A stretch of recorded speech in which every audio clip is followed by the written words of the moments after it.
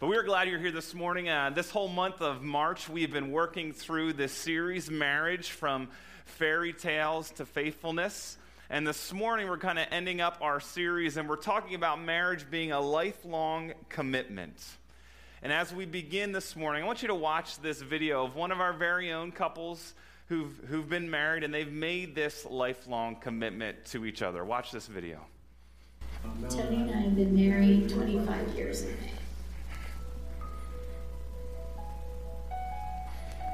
After our first date, I realized that I wanted to see her more. It wasn't until about 5 or 6 months later we were running together, and then it was about a month after that's when she was in her accident, and I realized that, hey, I wanted to, if she was going to survive the accident, which at the time we did not know if she was going to do that. I got cards when I was in the ICU, and I remember the nurse saying, "This guy sounds really terrific," and I kept thinking, I wish I could remember him. It's nice to know he's terrific, and I don't remember him. He was ready to ask me to marry him. We were dating a year when he was going to ask me to marry him. I did not know this, however, and it was Valentine's, and he had the ring in his pocket. I think my sister was the only person that knew he had bought a ring. And once again, I was in the hospital, and he had sent flowers, roses, and he had a teddy bear, and he came, sat by my side like he always did. And he started talking about marriage, and I looked at him, and I put my hands up there. I can't marry you until I can be a wife. How often do you say, "I love you"? We say I love you daily, more than once. I do at least once a day, if not once. How would you describe your feelings without using the word love? Respect. Great respect and admiration for what she has to go through every day. If you could say thank you for something about Tony, what would it be? For always being there. For always being patient. That's a hard question, just to say one thing to say thank you to her for. I say thank you for her. Just goes out there just for being her, for how she cares about other people, how she takes care of our family and our boys and her family, and how she's concerned about other people, doing services, making dinners and stuff for people at church, and just how she cares about people in general. What role does your relationship with Christ have in your relationship? God first, and then my husband. And for us, I think the relationship with the Lord is needing a lot of the Lord. And God's the head of our home. I believe that having devotions and praying and coming to church is important. What does she mean to you? She means everything to me. The way she works, the way she takes care of the boys, the home, the way she takes care of me, the way she's concerned about her family, everything that's going on and everything. So I just look to her to be my support, be my help in everything we do together. So. I was moved at the end too. What he had to say about me. And it's always good to know that how he feels. And he does tell me a lot, so it's not like he never says it, but it's nice to hear him say, that's kind of cool. Love. Respect. Marriage is a lifelong commitment. And when you walk down the aisle that special day with that special someone that God has brought into your life, you don't at that moment realize all the ups and the downs that you might go through. But hopefully you do realize that no matter those ups and downs, you're going to go through it with someone. It's a lifelong commitment, and marriage is a faithful commitment to a covenant of unconditional love toward a flawed person. It's a faithful commitment of unconditional love to a flawed person. And, if we were perfect, it'd probably be easy to make that commitment. But we're not. We're imperfect people, and we marry another imperfect person. And so that makes that commitment at times a difficult thing to fight for and work for. But the marriage relationship is so significant that God shows it as a picture of his relationship with his people. In the Old Testament, he was the husband to Israel. And in the New Testament, Christ is seen as the husband of the church. And in our world today, marriages are viewed as contracts.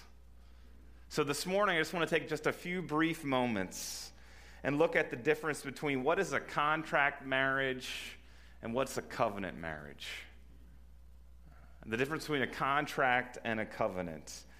And in spite of the fact that the concept of covenant is seen all throughout the Bible, we don't use the word covenant a whole lot in our conversation today. When's the last time you maybe used that word in your conversation? Most of us maybe have little understanding of what really the word means. When we think of marriage, we usually do so in terms of contract rather than a covenant. And in reality, the two words are quite different. They're quite different. So let's focus this morning first on contract marriages, and then we'll talk about covenant marriages. But contract marriages, and in order to understand a contract marriage, we need to understand a contract. Because it's important. And contracts, that's not unusual. Our society is a contract-based society. We enter contracts every single day. And a contract is an agreement between two parties arranging an exchange of goods and services. One party agrees to provide something for the other in exchange for something else. And for most of our contracts, what is exchanged is money. Money is exchanged. It's all very business-like. That's why it's called a contract. It's not very relational at all. It's just a business agreement. It's a business agreement. One person agrees to do something if the other person agrees to do something. And unfortunately, our culture tends to depict marriage a lot like a contract. It's not a covenant of grace. It's more like a business arrangement. And so let's explore this contract mentality just a little bit more. Some of our contracts are legally binding, and some of them are just morally binding. Now, an example of a legally binding contract for all of us, or for most of us in this room, we have one sitting in our pockets right now, or our purses, our cell phones. We've entered a contract when we signed up for our cell phones. If we have a cell phone, we've entered into a legal contract with our cell phone carrier. And we receive a bill on a monthly basis for the cell service that they provide. So we've entered in this contract. Usually they're 2-year contracts. If we stop paying our bill, then they will stop providing us with cell service. And so, in a moment's notice, we can't go on social media or text our friends or ask Google any question that we might have. If we refuse to pay, they'll stop our service, sometimes turning us over to a bill collector. And if we've not paid our past due, then we won't have the opportunity to have a cell contract until we make that pay that bill. So the past debt has been paid. And so that's a legal contract that all of us are probably familiar with. We all have a cell phone. We've all entered into a contract. But we all make informal contracts too. And some of them, maybe they revolve around dinner. Maybe this happens at your house, where husbands and wives kind of enter in a contract where the wife says, you know what, I will make dinner if you do the dishes. We've entered into this informal contract. No court of law will ever hold up that contract, but as people of integrity, right, you feel the need to follow through on your word. And so the wife makes dinner and the husband cleans up. But any informal contract is only as good as the character of the people who make it. Now, in legal contracts like our cell phone, if one of the parties doesn't fulfill its obligation, the other party may sue them to gain their fair settlement, to get what is due to them. And in an informal or a non-legal contract, the broken contract becomes a source of argument, accusation, and maybe even abuse as we try to persuade one party to keep their end of the agreement. Now, contracts are important. Our world is full of contracts, and even as a married couple, we've entered into numerous contracts throughout the years. Maybe you've entered in one of these contracts. If you get the kids ready for school, then I'll put them to bed. Or, if you make dinner, I will clean up. Or maybe this one, as spring is almost here, if you handle and weed the flower beds, I'll mow the grass. We entered into all these kinds of informal contracts in our relationship, and there's nothing wrong with making such contracts. Matter of fact, they're probably part of a normal married couple's relationship. These relationships help us get things done using our different abilities and interests for our mutual benefit. So, in every marriage, they have some sort of informal contracts that you've made, agreements that you make with one another to do certain things. But legally, our country and state may claim marriage is a contract with certain rights and responsibilities. But biblically, we know that God created marriage and he created it to be a covenant. It's not a contract. It's not. And the problem arises when we come to view our marriage as a contract or a series of contracts. And when this happens, we become secular in our thinking, and we've abandoned the biblical view of a covenant marriage. Our world views marriage as contracts. And some common characteristics of contracts are this. First of all, contracts are often made for a limited period of time. They're made for a limited period of time. When we decide to lease a car, we sign a contract for a certain period of time. We get to drive that car until that time period is over, and then we got to turn it over. We got to give it back. When we enter into a rental agreement, whether if you're going on vacation, you're going to rent something, or if you're renting a house, it's for a certain period of time. And when the time period is up, that place is no longer yours. Or if we purchased a house, we entered into a mortgage agreement, either for 15 years to 30 years, and we have that time to pay off our house. Almost all legal contracts are made for a specific period of time. And if it's broken by either party, there's a penalty to be paid. But contracts are usually made with the idea that the arrangement will be mutually beneficial for both parties involved. However, if the circumstances change, the contract can be broken. The contract can be broken. So contracts are made for a certain period of time. And although most marriage ceremonies involve the commitment to as long as we both shall live or until death do us part, many couples give a contractual interpretation to these covenantal words. What they're really saying is, we're committed to each other so long as this relationship is mutually beneficial for both of us. We're committed to each other as long as it's mutually beneficial for both of us. If in 2 years or 20 years the marriage ceases to be mutually beneficial, then we'll break the contract. We'll break the contract.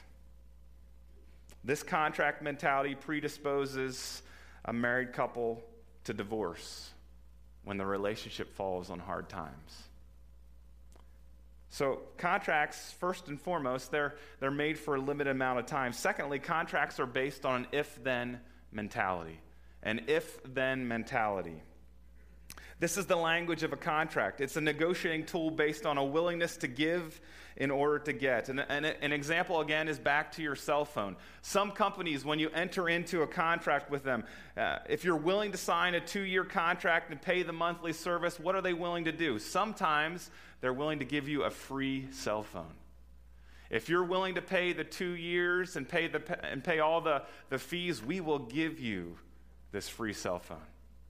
We'll give you this free cell phone. It's if-then. And unfortunately, this is often the contractual mentality of many couples as they enter marriage. A husband's willing to give to make his wife happy if he gets something in return. If she is willing to make him happy. If-then. It's a dangerous, dangerous way to base your marriage. But contracts are based on this if-then mentality. And finally, contracts are motivated by the desire to get something we want. To get something we want. Almost always, the person who initiates the discussion about a contract wants something. This is the desire or the motivation for trying to make a contract with another person. An example, if you're a salesman, you are the contract seeker. So you're going to initiate a conversation with the desire to make a sale. You want to make a sale and reap the benefits. Now, the salesman may believe in his product. He may think it's a good product. He may also believe that the product will serve you well. But if they did not desire the benefits of the sales contract, they wouldn't be a salesman for too long. So their whole focus is they want to initiate a contract to make a sale, to reap the benefits, to get something that they want. In marriages across this country, unfortunately, the same principle is often true.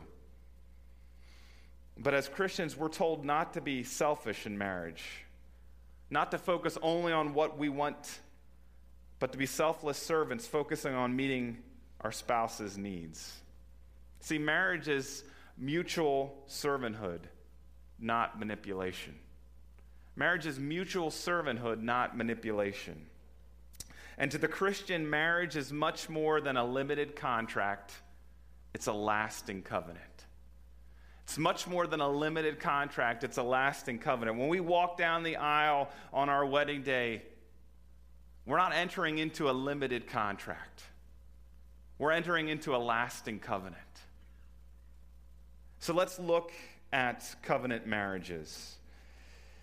And some might say, well, why the term covenant marriage? We don't really hear that a whole lot. Well, this denotes the uniqueness of Christian marriage. And covenant is a biblical term, and God is a covenant-making God. He's a covenant-making God. And so we need to understand covenants. And very simply, a covenant is this. It's a permanent promise that one person makes to another person.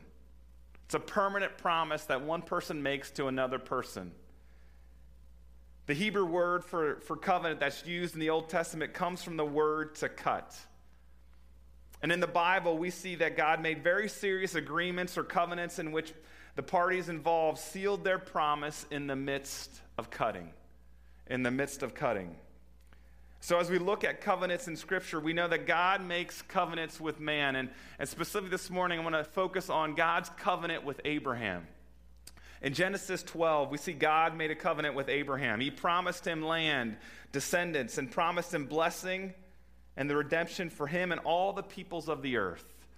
And then we read a little bit further on in Genesis 15, we see the celebration of this covenant, the covenant ceremony where animals were cut in half and God passed through the middle of those animals, making the promise of this covenant. In essence, God was saying, well, let what happened to these animals happen to me if I don't fulfill the covenant.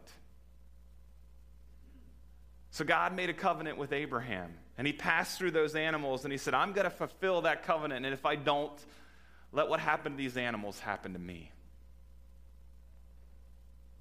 So God makes covenants with man. But also throughout Scripture, we see man makes covenants with other men. In 1 Samuel 18, Jonathan makes a covenant with David. And in Ruth chapter 1, Ruth makes a covenant with Naomi. So God makes covenants with man, and man makes covenants with other man. But in the Bible also, marriage is viewed as a lifelong covenant between a man and a woman. Marriage is viewed as a lifelong covenant between a man and a woman. Solomon, in Proverbs chapter 2, he's writing to his son. He's trying to communicate wisdom to his son. And verse 16 says this, "Wisdom will save you also from the adulterous woman, from the wayward woman and her seductive words, who has left the partner of her youth and ignored the covenant she made before God." Marriage is a covenant that you make with your spouse before God. In Malachi chapter 2, Malachi is talking to Israel, and in verse 13 he says this, Another thing you do, you flood the Lord's altar with tears. You weep and wail because he no longer looks with favor on your offerings or accepts them with pleasure from your hands. You ask why. It is because the Lord is witness between you and the wife of your youth. You have been unfaithful to her, though she is your partner, the wife of your marriage covenant. Marriage is a lifelong covenant, a permanent promise between a man and a woman. So there's some common covenant characteristics that I think we need to recognize and realize if we're going to fulfill the covenant of marriage that we've entered in with, or when we enter in to it. Number one, covenants are initiated for the benefit of the other person. Covenants are initiated for the benefit of the other person.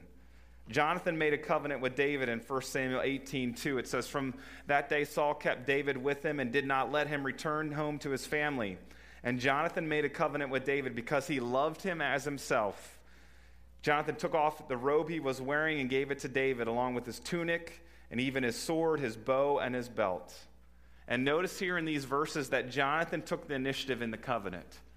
He's the one that took the initiative. His first act was an act of giving. His robe, his tunic, his sword, his bow, and his belt. And Jonathan's motivation for making this covenant with David grew from his love for David, and not from a selfish desire to try to manipulate David to get something in return from him, but it grew from a love for David. Ruth makes a covenant with Naomi in Ruth 1:16. It says, "But Ruth replied, 'Don't urge me to leave you or turn back from you. Where you go, I will go, and where you stay, I will stay. Your people will be my people, and your God, my God. Where you die, I will die, and there I'll be buried. May the Lord deal with me, be it ever so severely, if even death separates you from me.'" In the first part of chapter 1 in Ruth, we realize that Naomi doesn't have anything to offer Ruth anymore. Naomi's husband has died, and her sons have died, and Ruth was married to one of those sons, and now Naomi's going back to her home country, and she's probably not going to have any more sons, and she has nothing to offer Ruth, and yet Ruth makes this covenant with Naomi. She's clearly concerned for Naomi's well-being. And covenants are born from a desire to minister to the other person, not to manipulate them or to get something. And therefore, in covenant marriage, each spouse is committed to the other's well-being. The motivation and attitude is not self-gratification, but self-sacrifice for the other's well-being. Now, let's be honest. If you're married here this morning, let's be honest. When you got married, were you totally focused on your spouse's well-being? I mean, let's be honest. Were you totally thinking, all right, I'm excited, I'm getting married today, and I'm just focused on my other's well-being? If we're really honest, we loved and cared about our spouse, but we're also focused on our own well-being, right? Like, this is going to be great. This is going to be great for me. We're going to get married, and I love my wife, and she's going to love me, so I'm going to benefit from this arrangement. If we're honest, I bet that's kind of how we all felt when we walked down the aisle. And our attitude on the day we were married is not as important as our attitude is today. And as we've grown, as we've matured, as we've grown in our relationship with the Lord, I hope that our attitude has changed a little bit. I hope our attitude about marriage has changed, and it's not selflessly focused on our needs, but focused to selflessly serve the needs of our spouse. I hope we've grown and matured, and our love has grown, and it's not just about us and marriage, but it's about how can I love and serve my spouse. But covenants are initiated for the benefit of the other person. Number two, in covenant relationships, people make unconditional promises. They make unconditional promises. The strong words of Ruth's commitment to Naomi are not conditional statements. She didn't say, hey, Naomi, I will go with you. I will go back to your homeland, and if things work out all right for me, then I'll stay. But if they don't, I'll go back to my homeland and with my relation and my people. Those weren't Ruth's words to Naomi. It was an unconditional statement. It was an unconditional statement that she made to Naomi. And at weddings, we state the very similar and strong words when we declare our intent and make our vows to one another. In every wedding, there's the declaration of intent, and it sounds something like this. At my wedding, the pastor asked me this question. He said, Jonathan, will you have Dana to be your wedded wife, to live together in God's holy covenant of marriage? Will you love her, comfort her, honor her, and keep her, forsaking all others and remaining faithful to her as long as you both shall live? And I answered that question, I will. And at that moment, at the declaration of intent, we stated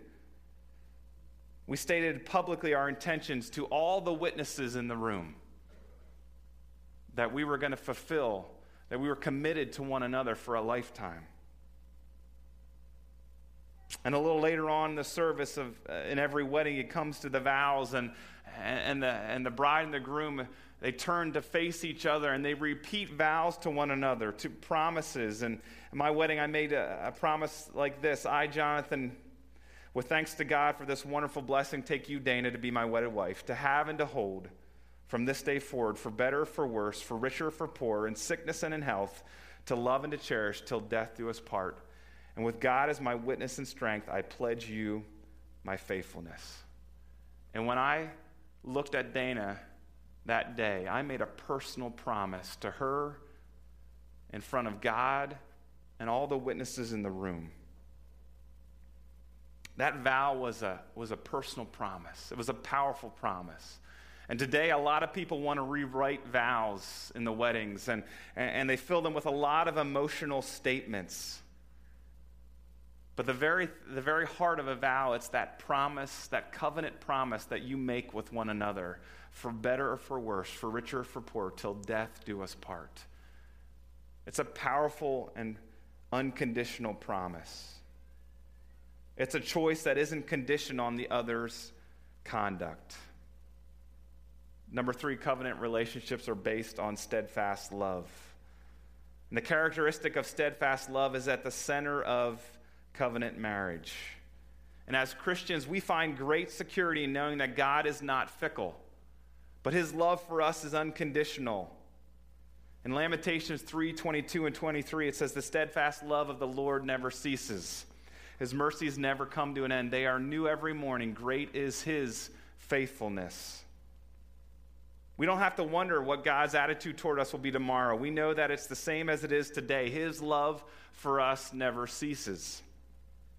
And Paul challenges us to display the same type of love to others in 1 Corinthians 13:4 when he says, love is patient, love is kind, it does not envy, it does not boast, it's not proud, it does not dishonor others, it's not self-seeking, it's not easily angered, it keeps no record of wrongs. Love does not delight in evil, but rejoices with the truth. It always protects, always trusts, always hopes, always perseveres. Love never fails. You know, we make contracts with almost anyone, even an unknown salesperson that we've never seen before.